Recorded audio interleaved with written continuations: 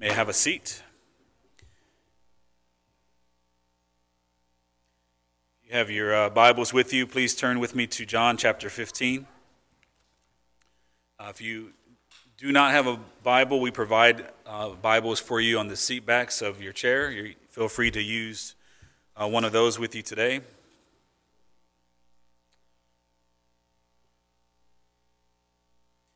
John chapter 15, and we are focusing on verses 1 through 8 today. So let's go ahead and read that, and then we'll get into the passage.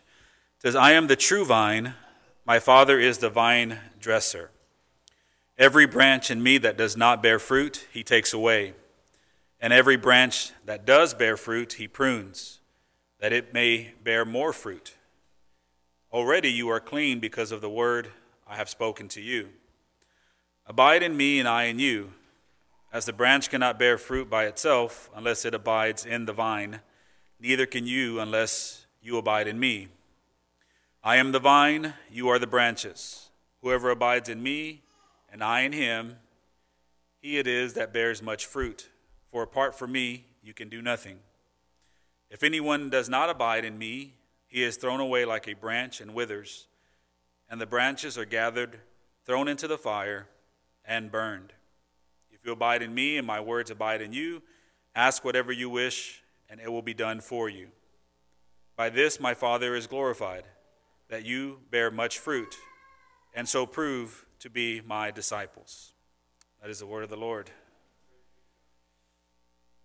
So we're making a transition now from chapter 14, John chapter 14 to John chapter 15. And if you look at chapters 14, 15, and 16, these are all part of Jesus' farewell address to his disciples. So he's preparing them for his departure, and in each chapter, he's focusing on something different. If we backed up to chapter 14, we saw that he focused on comfort, he focused on help, and he focused on peace. And to show you what I mean, if you back up to chapter 14 at the very beginning, he says, let not your hearts be troubled.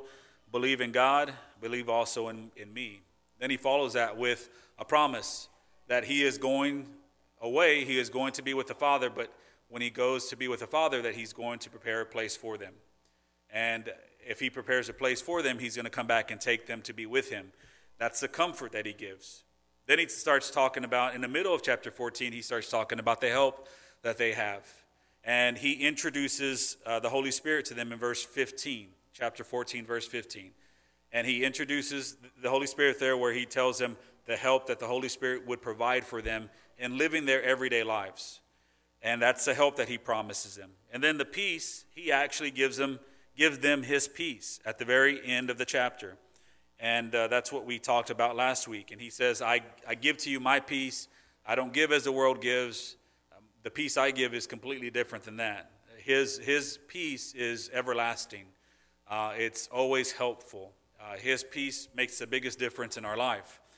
So those were the focus areas, if you will, in chapter 14. Now he transitions in chapter 15 to speak about the blessings that we have when we abide in him. And if I were to give chapter 15 a title, that's the title I would focus on, Abiding in Christ. Because that's exactly what he's talking about in chapter 15. When I say the word abide, to understand it in context, it means to remain on him or to be united with him. So there's a focus of us never detaching from him. And that's what it means to abide in Christ. Now, we'll talk about more of what it means in a practical way later in the sermon, but I want you to have a mindset of what abide means, to remain on him and to remain united with him. That's what it means to abide. Now, if we realize it or not, Christ is the most essential need of our lives. He is our most essential need that we have, and that's looking at everything that you may have, even more essential than food and water. Now you say, well, wait a second, I can't survive without food and water. Yeah, your physical body cannot survive without food and water, but your spirit continues. Your soul continues. Without Christ, both your body and your soul are dead. So he is our most essential need. Don't forget who provides the food and water that you drink and that you eat. It is Christ that provides that for us. So that's why it's easy for me to say that he is our most essential need. Now, there are things that we think we can't live without, but that is only true with Christ. Now, as believers, we need to realize this. And I think sometimes we get caught up in our everyday lives and we forget about this fact that we cannot live without Christ and that we need to abide in him. And in our passage today, it clearly shows us that we are nothing and we cannot do nothing unless we are abiding in him, unless we have Christ. So we're going to look at the reason we need Christ and how explicitly it is actually pointed out in our passage today. Look at verse 1. The first reason we need Christ is simply because he gives us life. And I've already explained what kind of life he gives us. I'm not just talking about physical life, but he gives us spiritual life as well. So he gives us those two things, and that's what we see in verse 1 with the vine and the vine dresser. Now, this parable shows the dependency that we have on Christ, that we have on God. And I say God because I mean God, and of course, in three persons: God the Father, God the Son, and God the Holy Spirit. We have this dependency on God because it is by the Father that we have life, but it is also through the Son that we have life. We have to recognize that. And we can also include the Holy Spirit in there as well, because without the Holy Spirit, we would not have the spiritual life that we have. So it is our life comes from the Father, and it is given to us through Christ.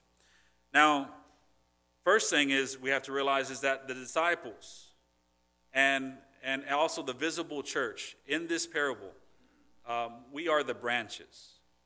Jesus referred to the branches later on in the middle of the parable, but I want to assert that right away just so that we can see that. The visible church. And what do I mean by the visible church?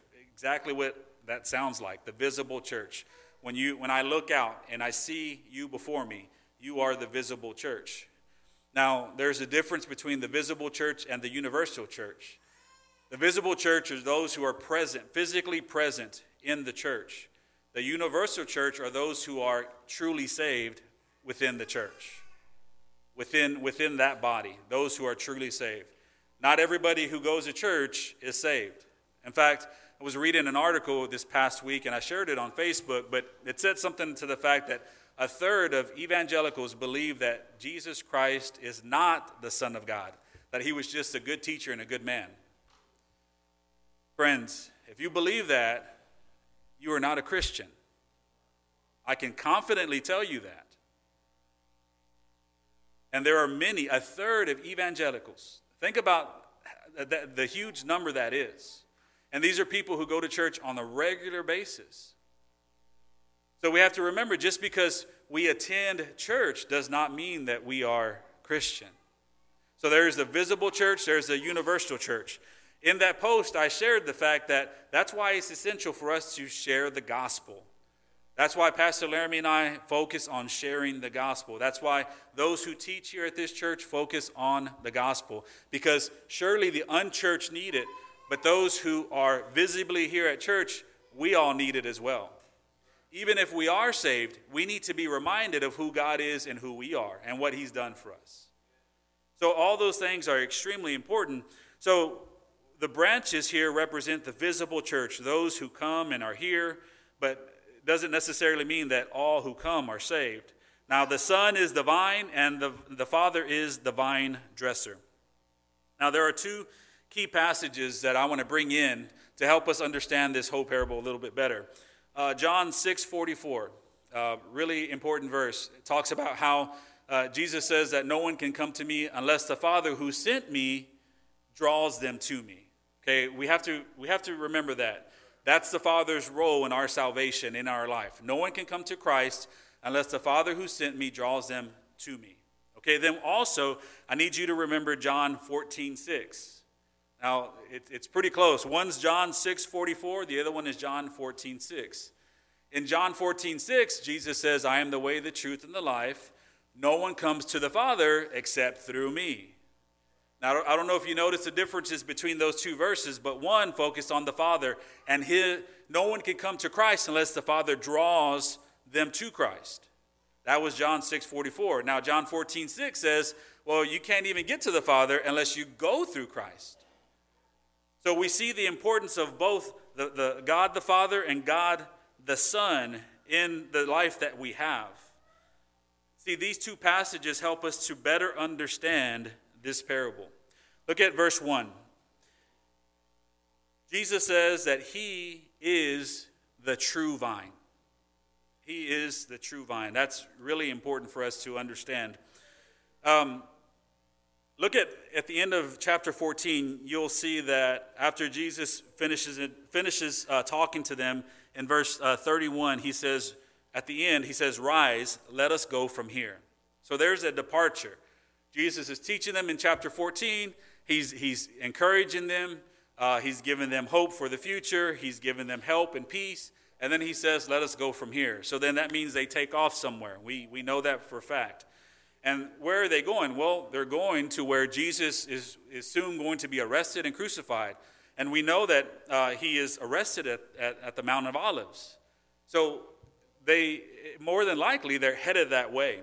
And they're walking along, and that's when Jesus begins to speak to them in John chapter 15.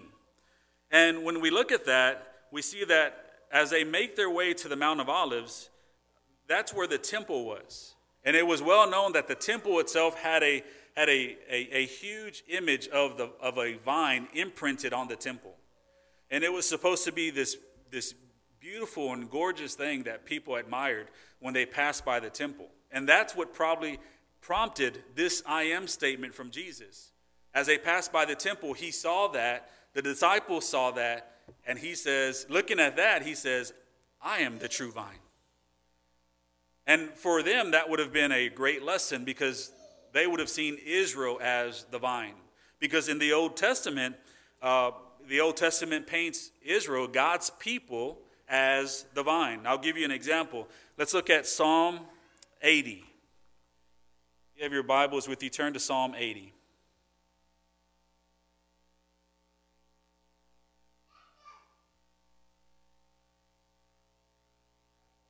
Psalm 80, and I want to read verses, I want to read just 8 and 9. It goes on through, basically you can read it through verse 19, the end of that chapter, but verses 8 and 9 will give us a good idea of this illustration, or this symbolism that is used for Israel.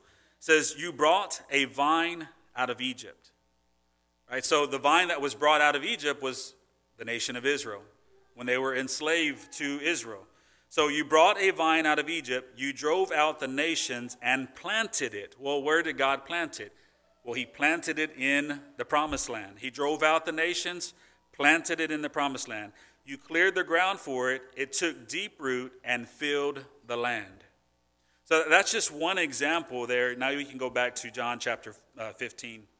But that's just one example there in the Bible where it talks about Israel being the vine. Jesus says, no, Israel's not the vine. I am the true vine. See, the vine was supposed to be the Lord's people. It was supposed to be the nation of Israel. But the thing is that the Lord expected a rich harvest from Israel. What harvest was this? Well, this was a harvest of good fruit. Of wonderful works and worship towards the Lord. Now, the problem, though, is that Israel, if you look back at their history, you look at the Old Testament, they were never able to provide that consistently. In fact, everything they did was sin against God. God would give them something to do. They would be selfish in it. They would not do everything they were supposed to do. They would run away from God. They would worship other idols. So everything they did was just continually sin. But they were supposed to be the vine. They were supposed to bring a rich harvest for the Lord, but they never lived up to his expectation. In fact, in the Old Testament, you'll see that instead of Israel being referred to as the vine, there are passages that call Israel the wild vine. Like Jeremiah 2:21 is an example. You can write that down and go look at it later. But Jeremiah 2:21, where it references Israel as a wild vine, meaning out of control, disobedient. They were the wild vine. They became the wild vine. Jesus looks at that and looks at Israel, contemplates what that symbol is on the temple, and he tells his disciples, and he's telling us now, Israel was never the vine. I am the true vine. You see, the fact that Israel was always disobedient, that's why Jesus declared that he was the true vine. Only he had been perfectly obedient to God.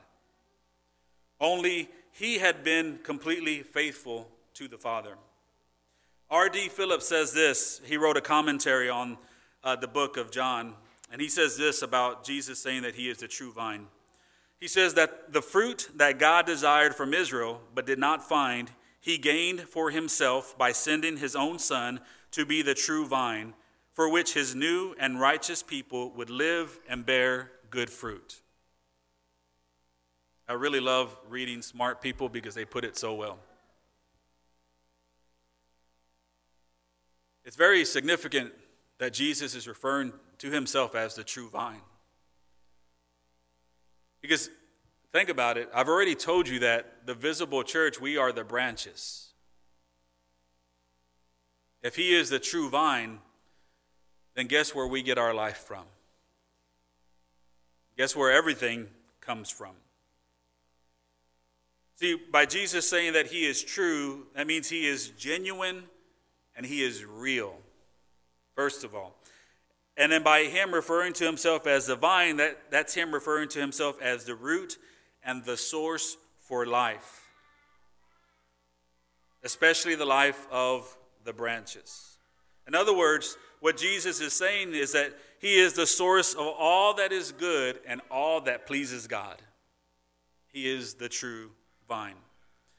Now, when we look at this parable, the other person in this parable, if you will, is the vine dresser, or that's just another word for a farmer.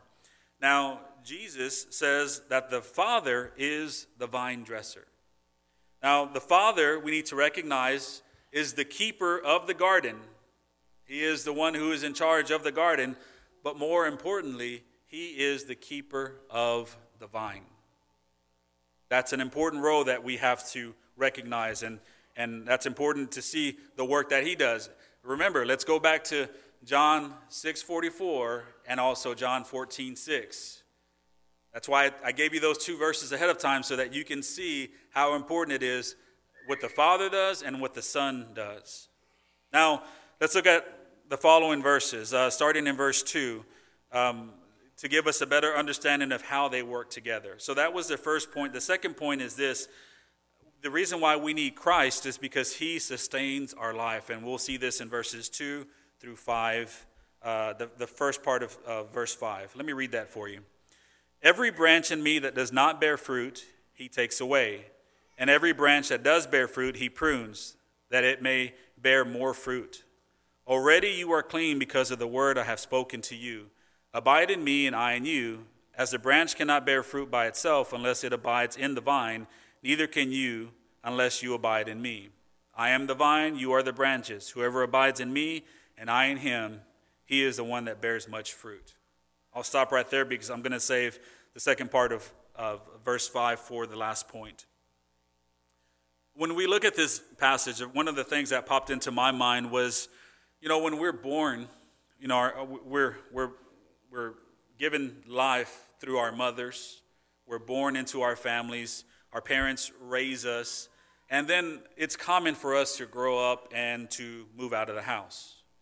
That's very common. It's very uncommon when we never leave the home and we just stay there and we continue to just be supported by our parents. So we're kind of used to this being born, being raised, and as we're growing up, we're used to kind of the rules and everything getting lightened because we're more responsible, and we get to become an adult and we start to do kind of our own thing within the family structure. I think that if we take that mentality into our spiritual life, that can be harmful. And we need to remember, yes, it is God who has given us life. But it's not like growing up with your earthly parents to where you grow out of the home and things change. Your dependency on them changes. You begin to support yourself. That's never the case with Christ.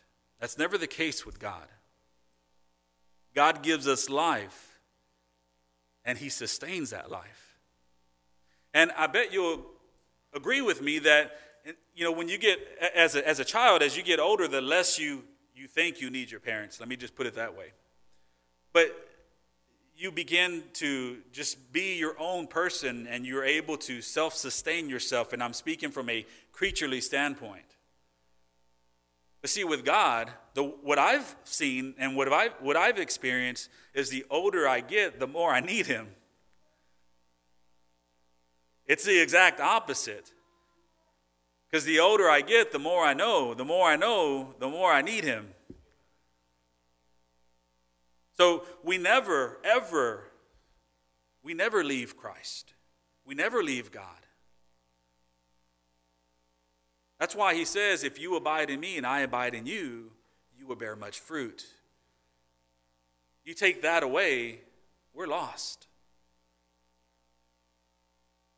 So he sustains our life. Not only does he give us life, but he sustains our life. The parable designates two types of branches. It says those that don't bear fruit. It says the negative first, and then the positive, those that do. Now, when we look at that, those that don't bear fruit, we have to come to grips that these are not real believers amongst the visible church. They are spiritually dead. That's why they bear no fruit. They bear no fruit because they get no life source from the vine. Okay? On the other side, those who bear fruit, well, they are real believers within the visible church. These people are spiritually alive. They bear fruit because the life source they receive from the vine allows them to bear the fruit.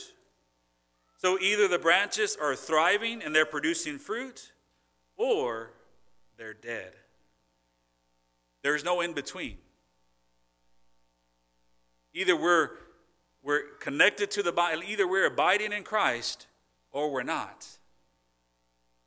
There is no, well, I used to abide in Christ and now I'm not, or vice versa. It's either we're doing it, and if we're doing it, we're going to do it forever, or we've never done it. It's one or the other. And remember, abide means that we are united with him. If we are united with him, he tells us in our passage that he will abide in us. See, we learned that the branches were not producing the fruit here in this parable. Because there are some that are dead and there are some that are alive. That means the work that they produce, the fruit, the work, that points to us. The work that we do, we don't do it on our own power. We don't do it in our own might. We do it because we are connected to our life source.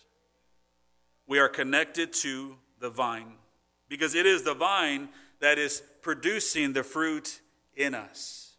And what is this life source that I speak of? This life source that I speak of course, is the Holy Spirit.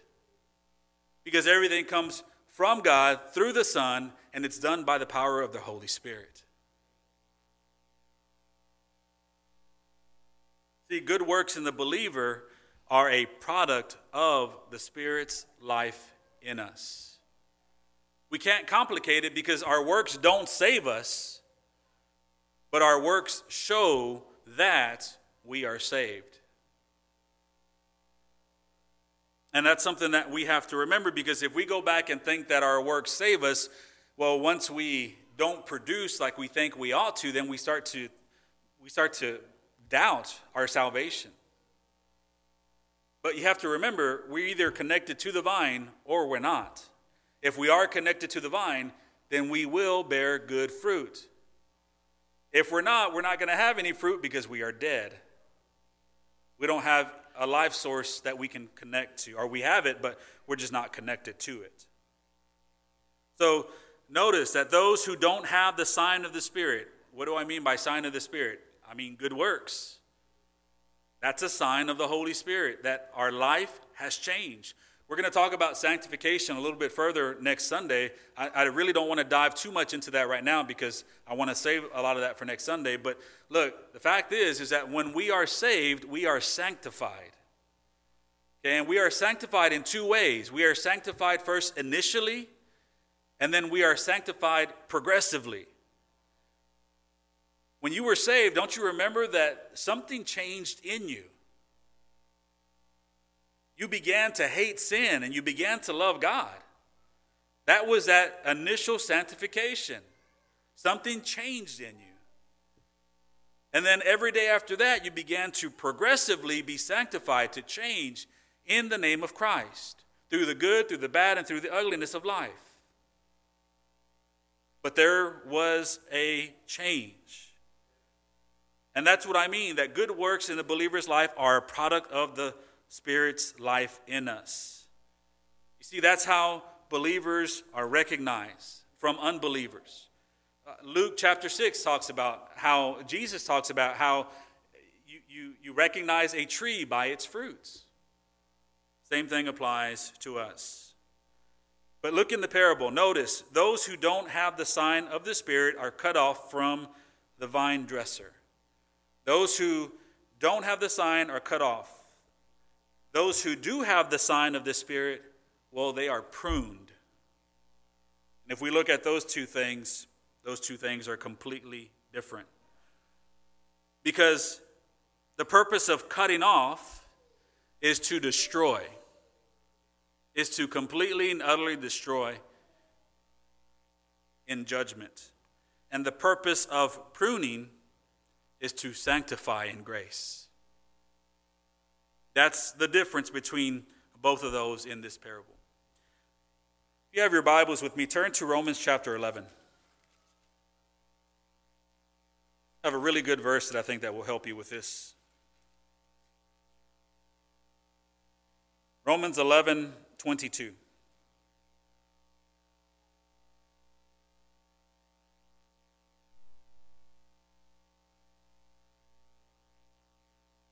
This is Paul talking about the nation of Israel and how the Gentiles were grafted in.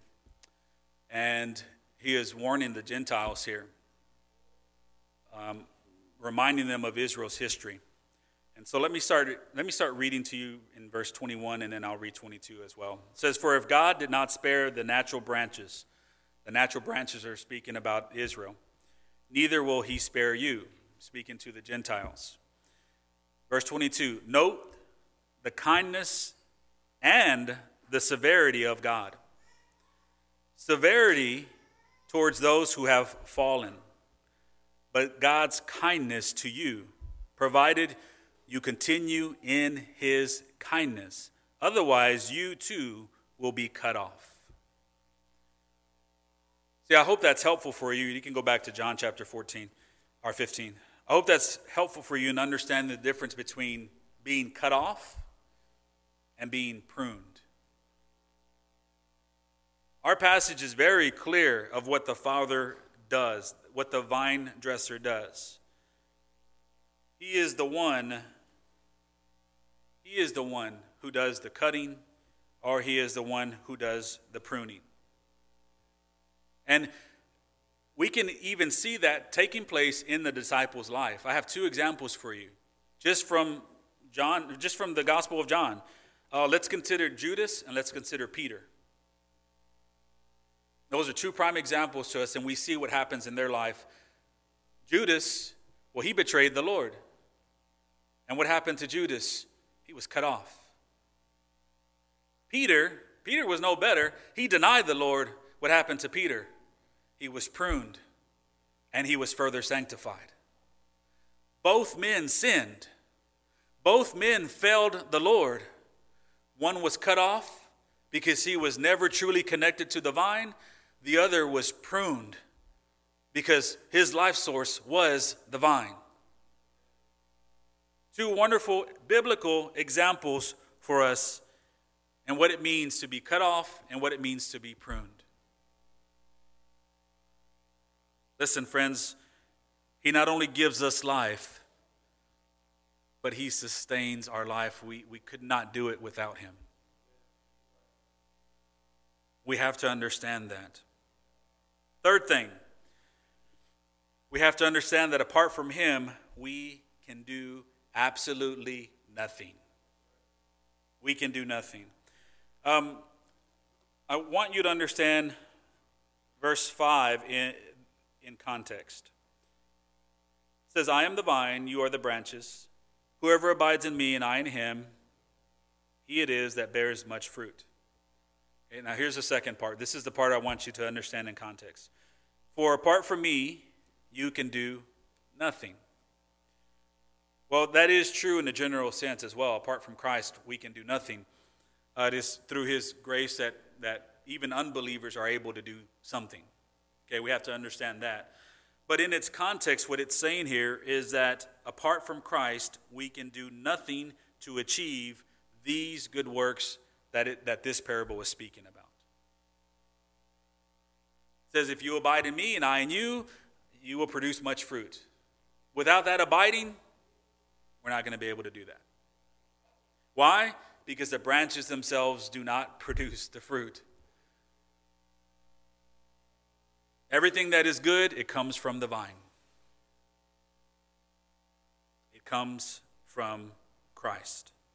So the Bible talks about good fruit, and it says good fruit is love, joy, peace, patience, kindness, goodness, and it continues on. That's all good fruit. Well, we cannot truly be those things, do those things, without Christ. See, what we have to understand is to please God, we must abide in Christ. No one comes to the Father except through Christ, and no one pleases the Father apart from Christ. Look at verses 6 and 7. If anyone does not abide in me, he is thrown away like a branch and withers. And the branches are gathered, thrown into the fire, and burned. Now look at verse 7. If you abide in me, and my words abide in you, ask whatever you wish, and it will be done for you. Major difference between the two. Being cut, being pruned. Either you stand before God and in judgment, or you stand before God in mercy. One way or another. It doesn't matter how long you've been a member here. It doesn't matter how long your family's been here. It doesn't matter anything that you consider good that you have done in your life. If you're not abiding in Christ, you are lost.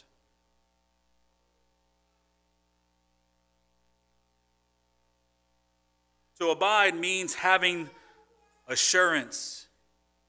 It means having conviction that he is the Lord. That's the practical definition of what it means to abide in Christ. It means that you see him as Lord, that you are convinced, you have assurance that he is the Son of God, that he is your Savior. And you are convinced of that because you have come to that conclusion in your mind. But see, it's not only the mind that's engaged in order for us to abide in Christ. The heart has to be engaged as well. So not only are we assured that Jesus is Lord, but we are also convicted in our hearts that he is Lord. So it's not just about us sharing knowledge with one another or having this knowledge. It's having the knowledge and also the conviction to completely believe it. Now let me ask you, now knowing that, let me ask you this. Are you abiding in Christ? Or are you abiding in something else? Is something else going on in your life? I'll give you some examples. I kind of gave you one already. There are a lot of people who put a lot of their faith in tradition, a lot of their faith in their standing. There are a lot of people who think that, well, I'm abiding in Christ because I've been coming to this church for so long. I've been a Christian for over 50 years. I've been reading my Bible. I've been praying. I've been doing those things. Those are all good and wonderful works. But let me remind you of what the Bible says and what this passage says. That we cannot do anything that is good unless we are abiding in the vine.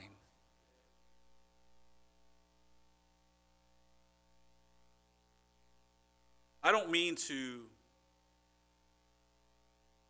make those who are saved doubt their salvation. That's not my goal here this morning. That's not what I'm trying to do.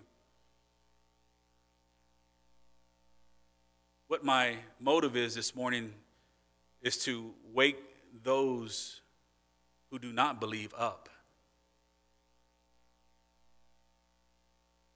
I want you to know that just because you are part of the visible church, that's not an automatic pass to heaven.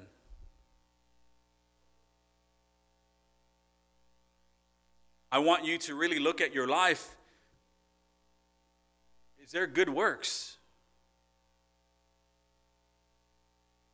Because if there is not, then I need you to question that. I need you to question yourself, to look at yourself and to really evaluate yourself. Are you abiding in Christ or not?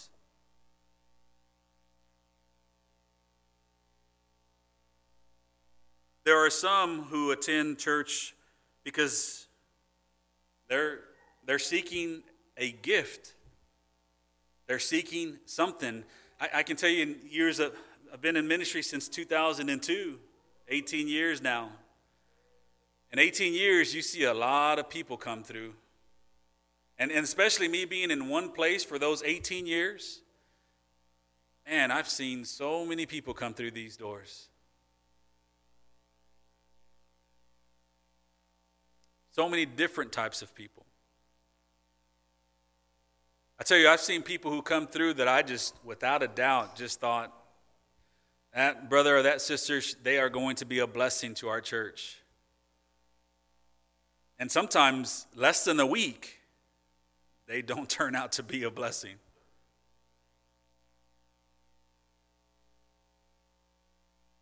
I've also seen members here who have been here a very, very long time. And it's been hard to see any kind of good work in them. It goes both ways.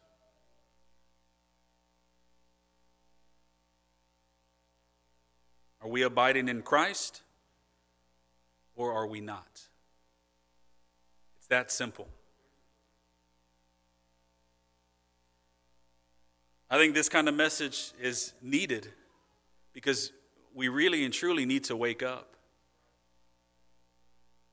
Because one day we will stand before the Lord in judgment. And the only thing that we will have to stand on is His name. If we try to stand on our own solid ground, we will fail.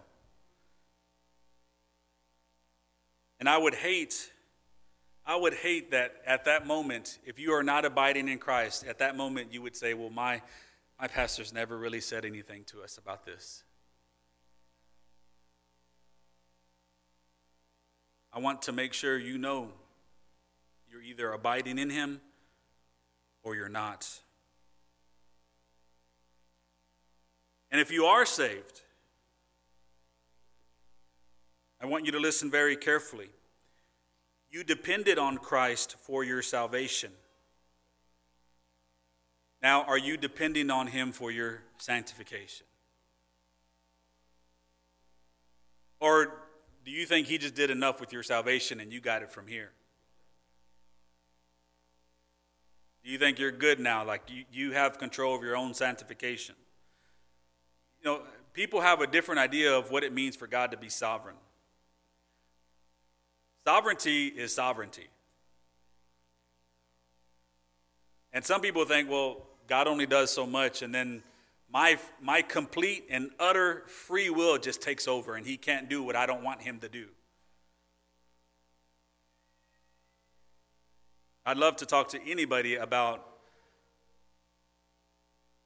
complete and utter free will, because it just does not exist. We have creaturely free will. We're allowed to do what God allows us to do. But if we have trusted God with our salvation, we must also trust him in our sanctification. He has told us the work that he has began in us, that he will carry it to completion.